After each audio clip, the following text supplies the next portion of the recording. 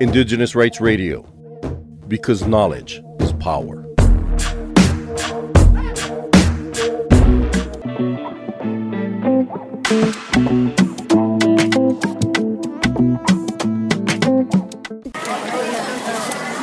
Run along, my child.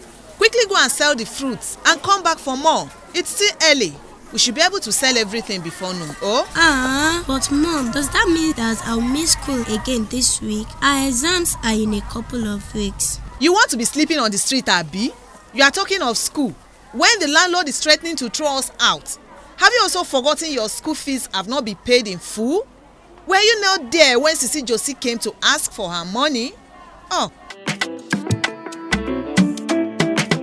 Oh no, why put these financial burdens on a little child? While they can contribute, they shouldn't have to bear the brunt. Instead of using their school time, let them help out after school or during the weekends. Every child has a right to quality education. Do not stop them.